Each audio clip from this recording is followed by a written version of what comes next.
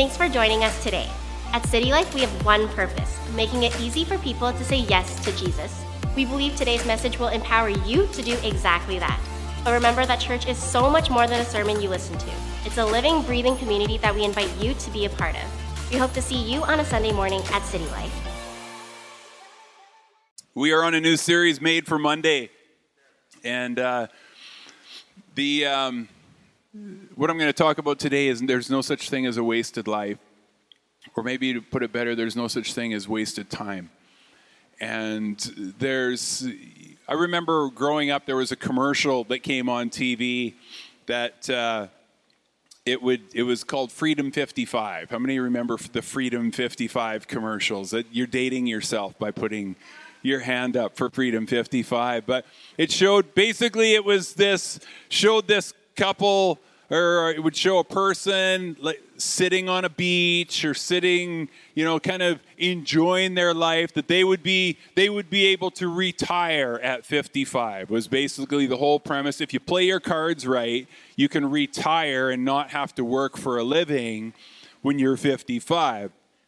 And the thought of not working actually terrifies me as an individual. I just think, well, yeah, you can stand at the beach for like an hour or two, but like years, that's too much. And so the implication of this was that all of life and work is it's kind of like this necessary evil that you have to endure. You kind of have to just pursue your way through, push your way through, and then if you play all your cards right, you can finally enjoy your life the way you want at the end. That is a terrible, terrible way to go through life. That is a terrible philosophy, to always think, well, one day I can have what I want, or one day I can have purpose, or one day I can achieve what I'm supposed to achieve. And if you buy into that, a couple things will happen. One, you'll fail to find joy in your everyday. You'll fail to find joy in the little things that are around you. You'll fail to find joy in where you're at. And the second thing is you'll miss the purpose for which you were created. You'll miss the purpose for which you were created. Life isn't just about one day. It's about the present day. It's about what God wants to do today, in the day that you have today. And the one day disease actually leaves you frustrated. And David said in the Psalms 118, he said, "This is the day." Most of you know this psalm because it used to be on a commercial. "This is the day that the Lord has made. Let us rejoice and be glad in it." Today is the day that God has given you. Today is the day that all the purpose of God is wrapped up in today for your life. All the purpose, everything He wants to accomplish in your life is going to happen today. And then what He wants to do tomorrow will be today, tomorrow. We're just going to stop that train right now. But this is the theme He wants to write into your heart today. He wants you to have a theme in your heart of rejoicing. He wants you to have a theme in your heart of gladness. He wants you to have a theme in your heart of joy. And it is very important that we, you know how a story turns out by the theme of the story. And God wants to write a certain theme into our lives. And the world around us also wants to write a theme into our lives. And it's not a great theme. All you have to do is pull out your phone and swipe over to see the news, and there's the theme the world wants to write into your heart. That's the agenda that the world has for you. And the theme that the world around us wants to put into our life, it's a theme of fear. It's a theme of outrage. It's a theme of victimization. It's a theme of unfairness. It's a theme of division. It's a theme of injustice. It's a theme of violence. It's a theme of recession. It's a theme of anxiety. That's not the theme that God wants to write into your heart. Let us rejoice and be glad in today. That's the theme. It's a different kind of theme, and because you have a different kind of story. It's a story filled with salvation. It's a story filled with celebration. It's a story filled with joy and thanksgiving. You know, when Jesus was talking to his disciples, he didn't tell them, you know, hold the fort, for I'm coming. He didn't tell them, if you guys just go hide in caves and just hope you can survive till I return, I'll make it all better when I get here. Again, the second time, because the first time apparently wasn't good enough.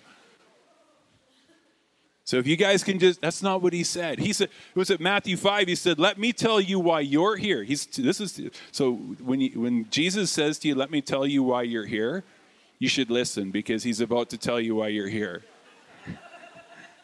He says, you're to be salt seasoning that brings out the God flavors of this world. You're to be salt seasoning. Let me put it, here's another way to put it. You're to be light, bringing out God colors in the world. This is where Jesus says, you're the salt and you're the light. If I were to be Jesus, I would have used a different description. I would have said, you're the hot sauce. Caliente. You're the moving lights in the background to bring out and emphasize. Jesus is saying, basically he was telling his disciples, you're supposed to be different. There's supposed to be something different about you. You're supposed to bring things out of people differently. The impact that you have on the people around you should be different. It should be different. God wants us to carry a different theme with us. A theme that brings a different outlook to the world around us. And this isn't for church. It's pretty easy to be encouraging here. I mean, if you're discouraging in here, then we'll get you help. Because this is a pretty encouraging environment. But it's more than that. God wants us to actually take that environment out into the rest of the environment around us. It's not just for us. It's for our interactions. It's for our families. It's for our friends. It's for our communities. It's for the groups we're involved with. But it's also for this thing that we call work. This thing where we're interacting with people. And, you know, we can believe some myths about work. We've been talking about this over the last few weeks. There's some of the different myths that we start to believe about work, and some of them some of these I catch myself falling into. And one of them, this is it: work matters when it's fulfilling. Work matters when it's fulfilling. We can start to believe that the greatest quest in life is to find a job that we love. There's nothing wrong with having a job that you love. That's a good thing. If you love your job, count it as a blessing. But that's not the indicator that you're doing the right or the wrong thing. Sometimes there's jobs that need to be done because they're necessary. They're not enjoyable. But, you know, I have a tremendous respect for plumbers. I do. It is not a job. Do we have any plumbers in the house? I have a lot of respect for plumbers, and I would not want to be a plumber. And there was once we were doing a job, and for those of you who don't know me, I also have a construction company. And so part of my week is out there doing work. And it was a few years ago, and we were doing a renovation, and there was the mom of the house was holding her young one in her hand. And we had pulled a toilet off to do a renovation in a bathroom. And he had a little rubber ducky in his hand. And it was Andrew Dirksen and I that were in there. And he's standing there like 5 feet away from the toilet is off. You know, there's just the toilet flange. It's all that's left. And a hole. This kid takes his rubber ducky and goes, boop. And seriously, 5 feet through the air and straight down. His dad was a basketball player too, so straight down the toilet. Big rubber ducky. It's like, that's not going to go away down there. And so we went all the way down to the basement, and everybody's got in their basement this little thing called a clean out. And we take the clean out, the cover off the clean out, and there's the rubber ducky. And all you have to do to get it is reach through like 2 feet. It was like half an inch thick, coating the whole slimy. If you've ever opened up an old sewer pipe, you know exactly what I'm talking. It's kind of a white, slimy. I have a very accurate word that would describe it, but I won't use it in church. And Andrew looked at me, and I looked at him, and I just said to him, if you grab that ducky, I'll buy you lunch. And he did. He went. He said, done deal.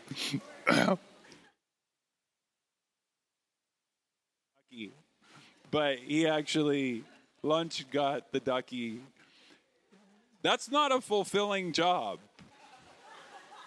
To stick your hand down that dirty sewer pipe. But yeah, I'll tell you what, it's a necessary job. And there's jobs that go on all around us that sometimes they're not fulfilling to the people that are doing them, yet they are serving the purpose of God for their community or for the people that are around them. They might not be the greatest job fulfillment-wise, but they matter. So work doesn't just matter when it's fulfilling. The second myth that we can believe about work is work matters because it pays the bills. And then what happens is we can end up seeing work as a means to, it's a means to an end. It's a means to things that are more important. But it fails to see the inherent value of work itself. And this actually puts us in danger of cutting out like the first 2 and the last 2 chapters of the Bible, because we see a lot of work happening in those chapters. The third myth that we can believe, work matters when it's focused on spiritual things. I say spiritual with quotes. There's this myth that God sees different parts of our life differently. God doesn't see divisions, well, this is your spiritual life and this is the rest of your life. He sees us as one life. We're one person. We're one life. And so to rank spiritual work as being more important than, if you want to call it non-spiritual work, we actually start to make divisions in our lives that God doesn't make in our lives. And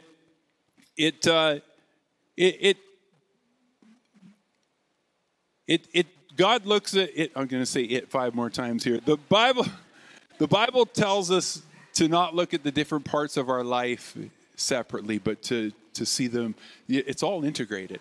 It's all integrated. You can't do something in the non-spiritual side that won't affect your spiritual side.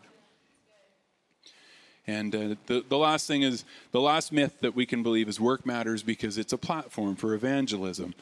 And that's somewhat of a myth if we look at work as just evangelistic opportunities and realize that sometimes work itself is the purpose. And what can happen is when we look at it that way, we can begin to think, well, if this doesn't involve people, then it's not important. But it is. Okay, and that can result in poor work, which ends up actually diminishing, our character. So why does work matter? Why in the world would we talk about this on a Sunday? I work all week, and you come and talk about it? Why work matters? Work matters. The first reason work matters because it's the very first thing that we see God doing.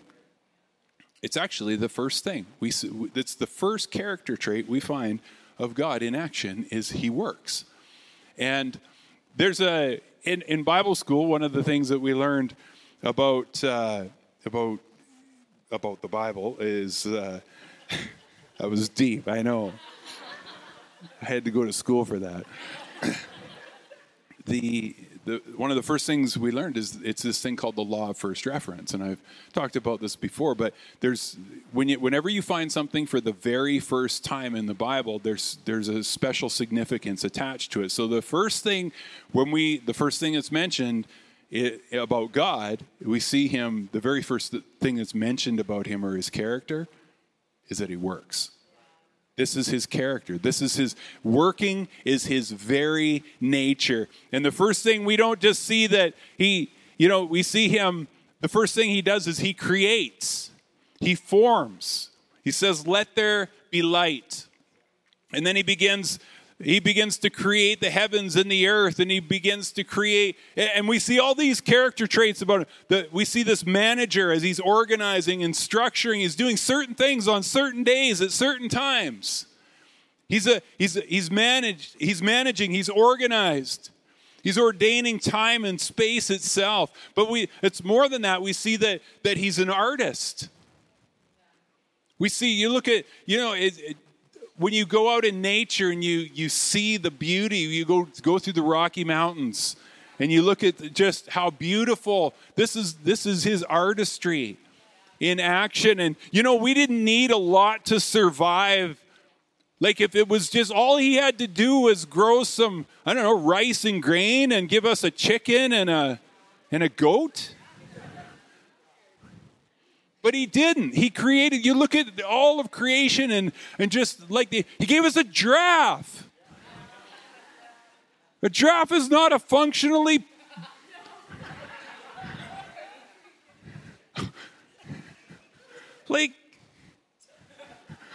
Well, why? It just shows he's a comedian as well. Penguins.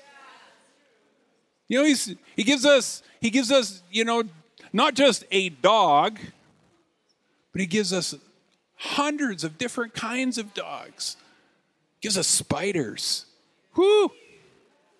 We had a tarantula in our room on holidays, like just a few weeks ago. I'm not talking like, oh, that's a big spider. It's like, no, this is dish plate size spider in the house. It's like the one of our friends that was with us, she saw it and there she goes, oh, that's a big spider.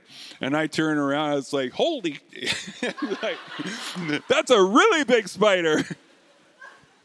I left a blank. You can put your own word there. I used a good word, but you can put your own word there. God's creative.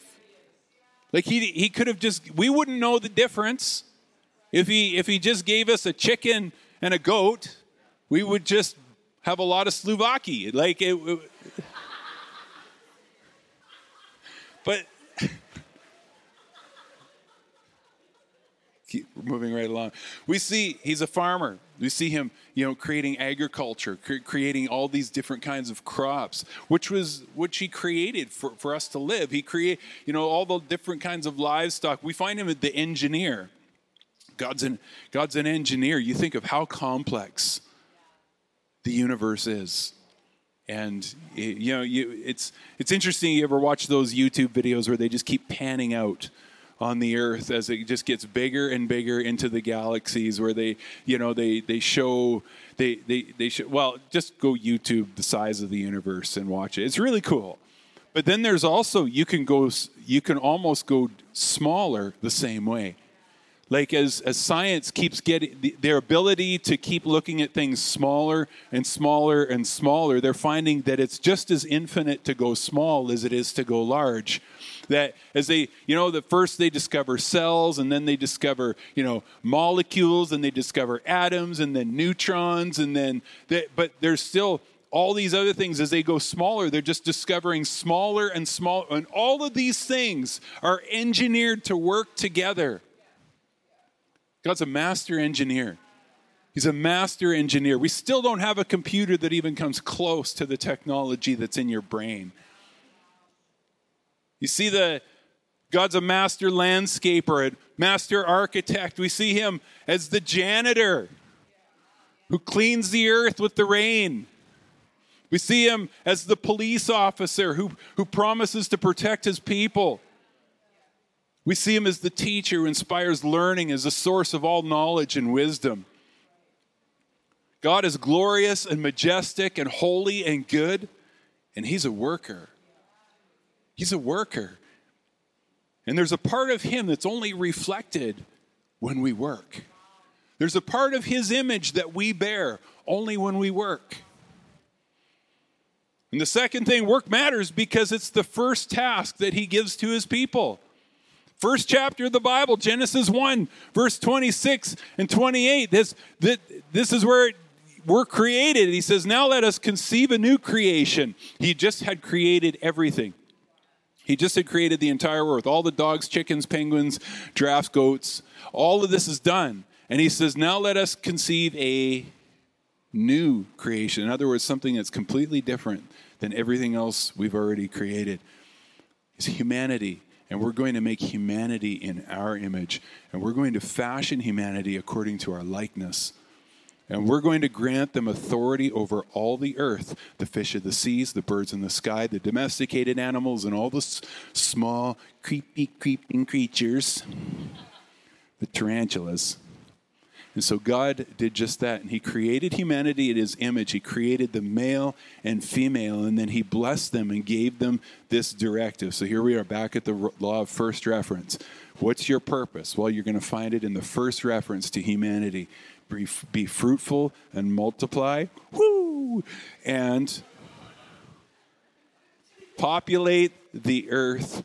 I make you trustees of my estate. This is it. This is it. This is what we were created for, is to be trustees of his estate. So care for my creation and rule over the fish of the sea, the birds of the sky, and every creature that roams across the earth. We're explicitly called to work. You were created for work. You were created to do something. You were not created to sit at a beach. Trust me, you don't want to just sit at a beach. You will get bored with the beach because there's not purpose. And that our purpose is, part of our purpose is to work. We aren't called to just leave the world alone or leave it on its own. We're called to be stewards of it. We're also not called to exploit it for our own gain and take advantage of it. We're called as trustees. We've been given this thing called earth to take care of it. God created humanity in his own image. And the first thing we see about him in his image is he's a worker. He's a creator. He's putting himself to work and doing something. So when our work is done well, when we do our work well, we're actually reflecting our creator well. This is why excellence matters in our work. Because every job done well reflects the character of our God. Some of you are thinking, this is not what I expected to hear in church today. Some of you are thinking, I don't want this to be told to me. And others are thinking, I hope my kids are listening right now.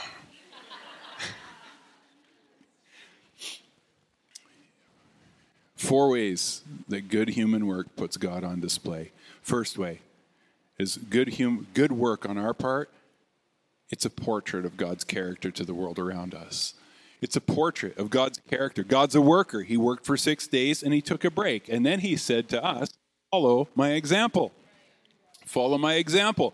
In other words, he's a worker. How does the world around us, how do those that we come into contact with, how do they come to know that God is a creator or a protector or a rescuer or a healer or a restorer? Well, I'll tell you how they experience it. They experience it through us. They see it through us. And so we have to ask ourselves, what do people see when they encounter me at work? What do people see? If my work is a commentary on the character of God, what am I saying about him? What am I communicating? Does my work show a God who's faithful?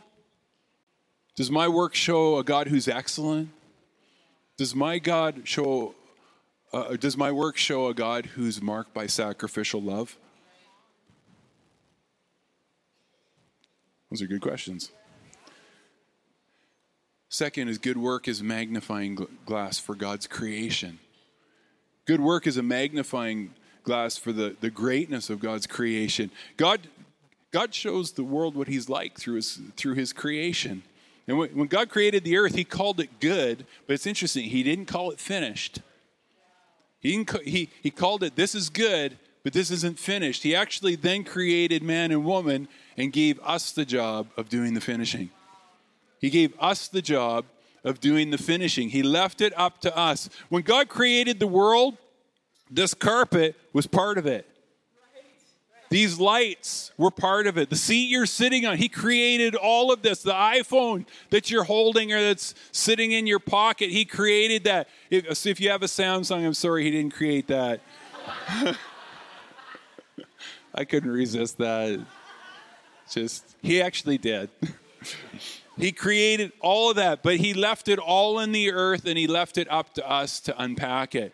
You know, when it comes to medicine, when it comes to healing, all of that was put in the earth, but he left it up to us to unpack it. That's our job. That's our calling. That's our commission, is to bring out the fullness of what's been put and unlock the wonder of what God has hidden in creation. 3, good work displays God's loving provision. See, work is the way God provides. Work is the way that God provides. And just like me as a parent, when my kids, when they're growing up, I need money. What do?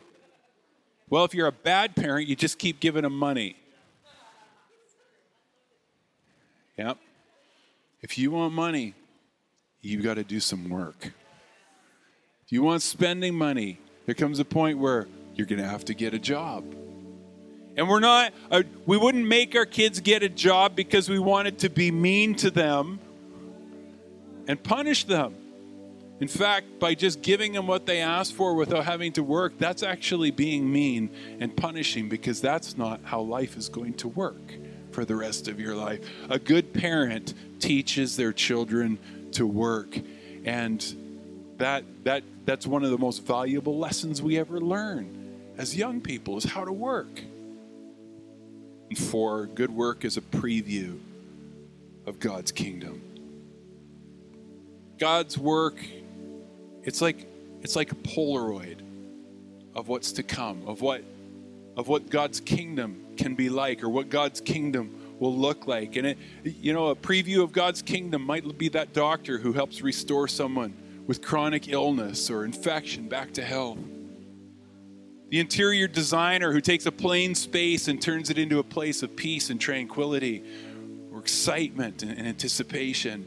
It's the teacher who draws out, coaxes out the creativity in those students that maybe wouldn't do well in school otherwise, but that teacher that just learns to tap in, learns to help them tap in. Or maybe it's that coach, that trainer, that gets you to do something that you never believed you could do before.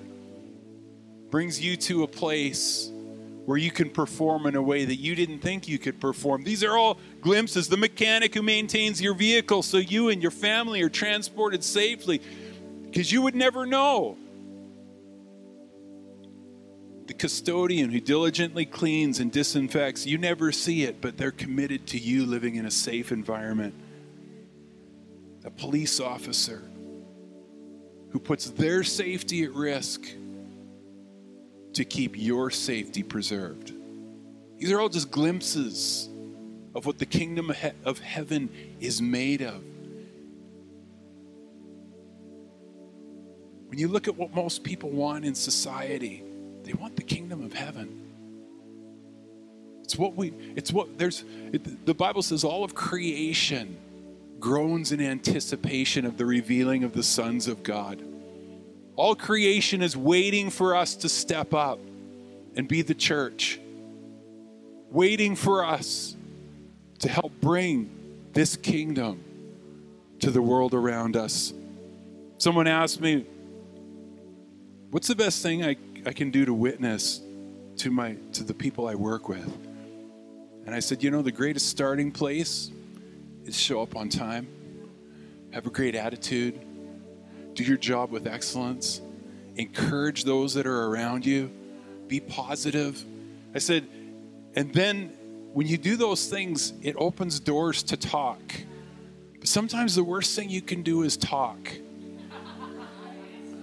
If you're late for work, shut your mouth.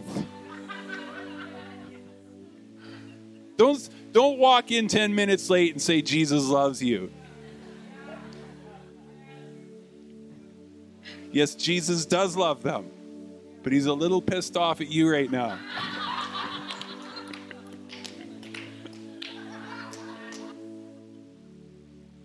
Strike that from the...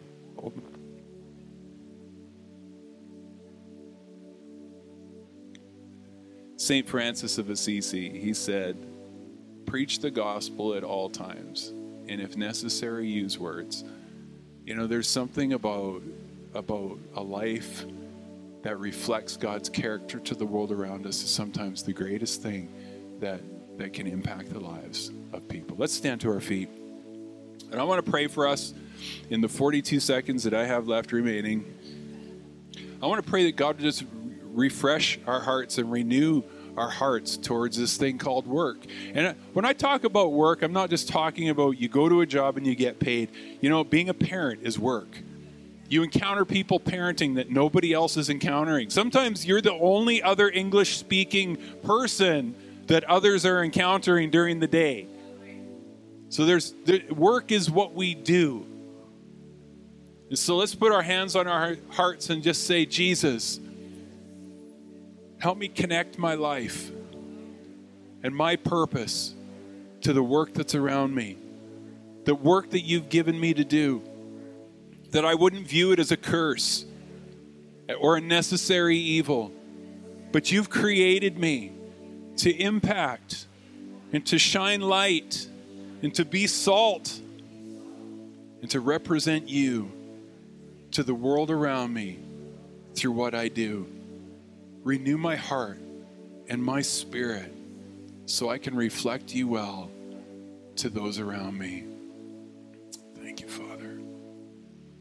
I'm just going to pray another prayer, and it's a prayer saying yes to Jesus and a prayer saying yes to his purpose. Maybe you're here and you're thinking, you know, I've never said yes to him. I've never said yes to his plan or his purpose. I'm going to lead us all in a prayer, just a moment, and it's just a prayer saying yes to him. And if you want to be included in that, you can just join us as we pray. Let's pray together. Jesus, I say yes to you. I say yes to your purpose and your plan for my life. I want to follow you. I want to know you. I want my sins to be forgiven and to have a brand new start. In Jesus' name, amen. Amen. It's great. We hope today's message encouraged you. If you want to take your next step in saying yes to Jesus, you can always contact us at cty.lc or fill out the next step section on the City Life app. It's an honor as a church to play just a small part in what God is doing in your life. We look forward to seeing you soon here at City Life.